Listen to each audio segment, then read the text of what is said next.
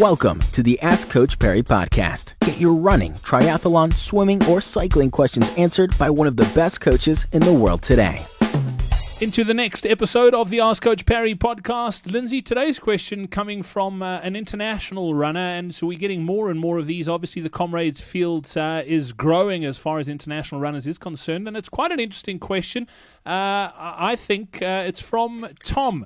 And Tom says he's coming to South Africa, or he's coming to Botswana actually, for a bit of a holiday at the end of May 2015. And he wants to sort of include Comrades in that. And I think a lot of international runners sitting with this issue where it's a long way to come, so they want to turn the trip into a bit of a holiday. What is best from an international runner's perspective? To do the holiday before Comrades or to do it after? Would it be more beneficial to spend a bit of time here to acclimatize, or what's the best sort of way to do that?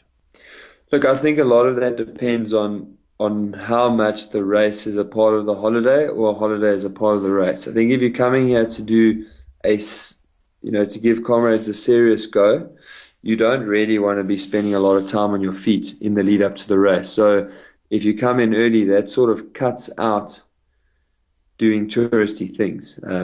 But obviously, if you're traveling across time zones, the longer you come before the race, the better. So, if you want to combine a holiday and a race and you're not a really, really serious runner, then what I would propose people do is that they arrive less than 4 days to the race. Typically 4 days is about the worst time of your adaptation or acclimatization, whatever you want to call it. So I would come in then as late as possible, maybe 48 to 72 hours before, do the race, and then afterwards, look, you are going to be a bit sore. There's no question about it, and that is going to be a little bit restrictive on the amount of walking and things that you can do, but there's loads of things in South Africa that you can do for the first 3 days and see some beautiful places, doing a lot of driving rather than a lot of walking, and then after that, enjoy a holiday. The other side of it, of course, is it's very difficult to enjoy a holiday